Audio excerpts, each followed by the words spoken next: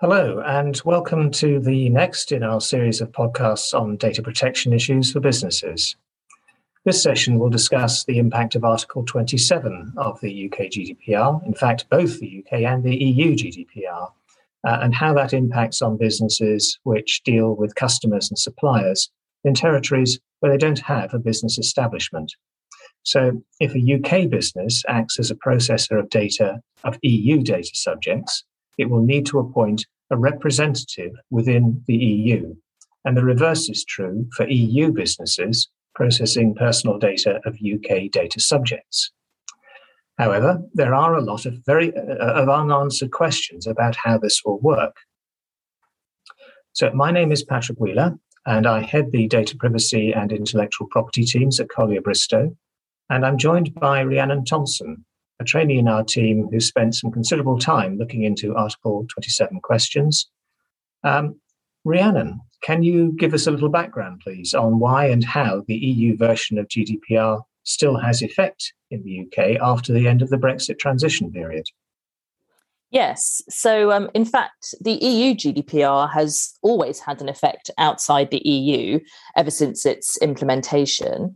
And this is because businesses located outside the EU but who deal with individuals based inside the EU need to comply with the EU's GDPR. And obviously, that now includes UK businesses.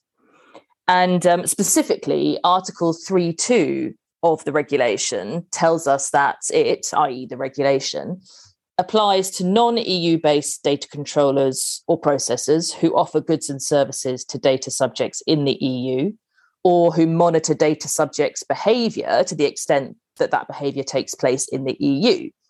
And you can imagine that there are a significant number of businesses that would fall into that category. UK-based manufacturers, service providers, and even sports teams are some obvious examples, although the obligation does not, in fact, extend to public bodies. And turning to our topic for today specifically, as you've mentioned, Patrick, Article 27 of the regulation requires that any organisations like this must appoint in a representative in the union, and that appointment must be made in writing. And as you've also noted, Patrick, it's worth saying there is a mirror provision in the UK GDPR such that non-UK countries or organisations will also have to appoint a UK data representative in the same sort of way. Okay, so that's becoming a little bit clearer. Can you now say a little bit more about the circumstances in which a UK company would need to appoint a representative in the EU?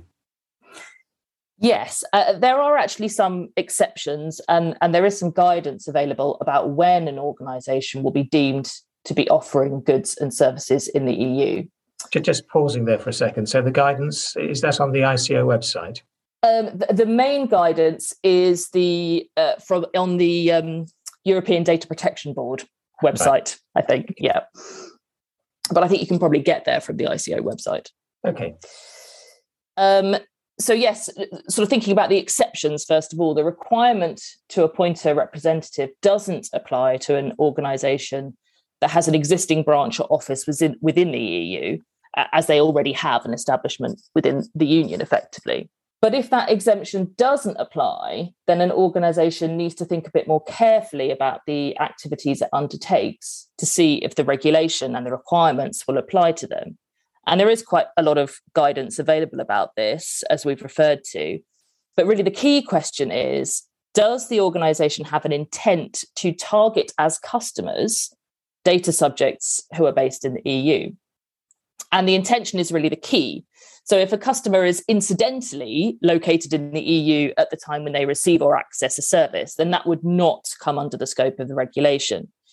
And an example like this that the EDPB guidance talks about is an Australian mobile news service, which is offered exclusively to Australian customers. And if such a customer received an update from that service at a point when they happened to be in the EU, that would simply be deemed inadvertent, and so the regulation wouldn't apply to the service provider in those circumstances. But on the other hand, if organisations are offering goods and services in an EU language or in an EU currency, or they're offering delivery in an EU member state, that does indicate an intent to target EU data subjects as customers. So on the face of it, the regulation and then the specific obligation to appoint a representative would apply. There are some further exemptions to that requirement to appoint a representative, however, such as for organisations where the data processing is only occasional, or it doesn't include large-scale special category data and is of low risk or deemed to be of low risk to individuals' rights. And public bodies are also exempt, as we've already mentioned. So I think what you can see is that it's not always a straightforward decision as to whether the regulation and the associated requirements will apply to any one organisation and its activities. So I think if in doubt, best advice is probably to talk to a data protection expert. And if, having considered all the issues quite carefully, you reach the decision that you don't actually need to appoint a representative and the requirement doesn't apply to your business, it's a good idea to document that decision and the reasons for it. Absolutely, yes. So having a good audit trail is crucial if there's any concern or issue in the future. Okay, so that I think is now a lot clearer. We've talked about appointing representatives. So who could you appoint as a representative? Okay, so the representative can be an individual or a company or an organisation with an establishment in the EU and who is able to represent the appointing organisation, your business. So, for example, a professional services firm, such as a law firm, could take on that particular role. And one point to bear in mind is that the representative should be located in a state where the relevant data subjects are also located, as in the data subjects being targeted. And if those data subjects are located in more than one EU state, you should ensure that the representative is accessible to them. And really, the easiest way to comply with that requirement is to make sure you include the details of the representative organisation clearly within your own organisation's privacy notice and probably make them readily available on your website so it's clear to all. Yes, indeed. Yes. So we now know the sorts of people who can be appointed. What's the process? How do you actually go about appointing a representative? Well, as I think we've mentioned, the regulation requires that the actual appointment is made in writing, and it's recommended and advised that a contract should be drawn up between the parties, i.e. the appointer and the appointee. And that contract should really consider what services it is that the data representative or the EU representative is going to provide, any relevant payments, probably importantly, confidentiality and other compliance matters, as well as liability issues and insurance. And the appointed representative should also be capable of responding to any queries from regulatory bodies, supervisory authorities in any of the EU states. So the ability for them to be able to function professionally in multiple languages is also quite important. Yes. Okay. Now, appointing a representative, any kind of representative, obviously involves a bit of a sharing of risk. So what's the position there? What obligations does a representative actually have? Well, the regulation itself specifies two core obligations for the representative. The first is to maintain a record of the data processing activities that the appointing organisation, i.e. the overall data controller, is responsible for. And the second obligation is to cooperate with the relevant supervisory authority or authorities in the relevant EU state or states. So it's important, therefore, that the appointing organisation should keep their representative up to date and ensure that the relevant information that they're supplying to them is accurate. But importantly, the representative is not responsible for ensuring that its appointing organisation fundamentally complies with the rights of the data subjects as outlined in the regulation. That sort of fundamentally remains the responsibility of the actual data controller, the appointing organisation.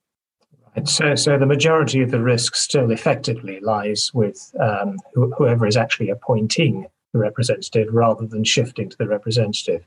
Yes. So in relation to data breaches or any sort of other similar regulatory issues that arise, what is the position on liability?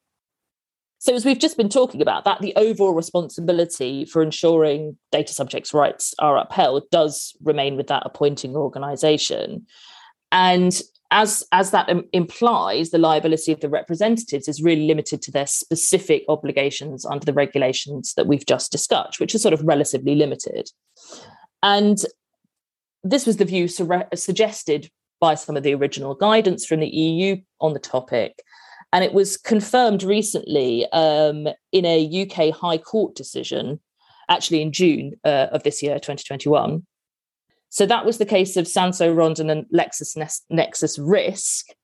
And in that case, the court struck out the claimant's claim on the basis that it had been brought against the wrong defendant. And on the facts of this case, LexisNexis were acting as the Article 27 representative of a US-based company.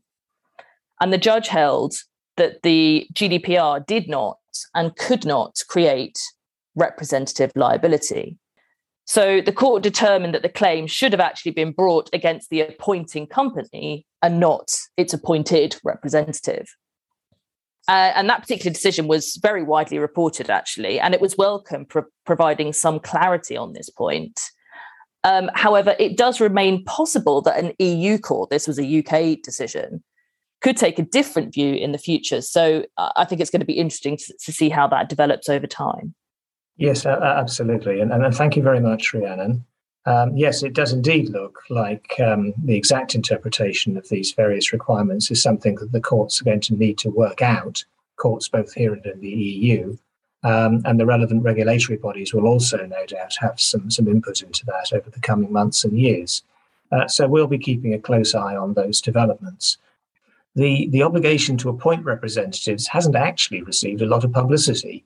And I think I'm probably right in saying that a lot of businesses may still be unaware of it. It is, however, a very important requirement that businesses do that. They do appoint a representative if they meet the criteria under Article 27. And a failure to do so could actually result in a fine of up to 10 million euros or 2% of worldwide group annual turnover for a breach of the of the EU GDPR, or a fine of up to £8.7 million, or 2% of worldwide group annual turnover, for a breach of the UK GDPR. If you've got any questions on this, or not sure whether your company may or may not need to appoint a representative, then please do get in touch.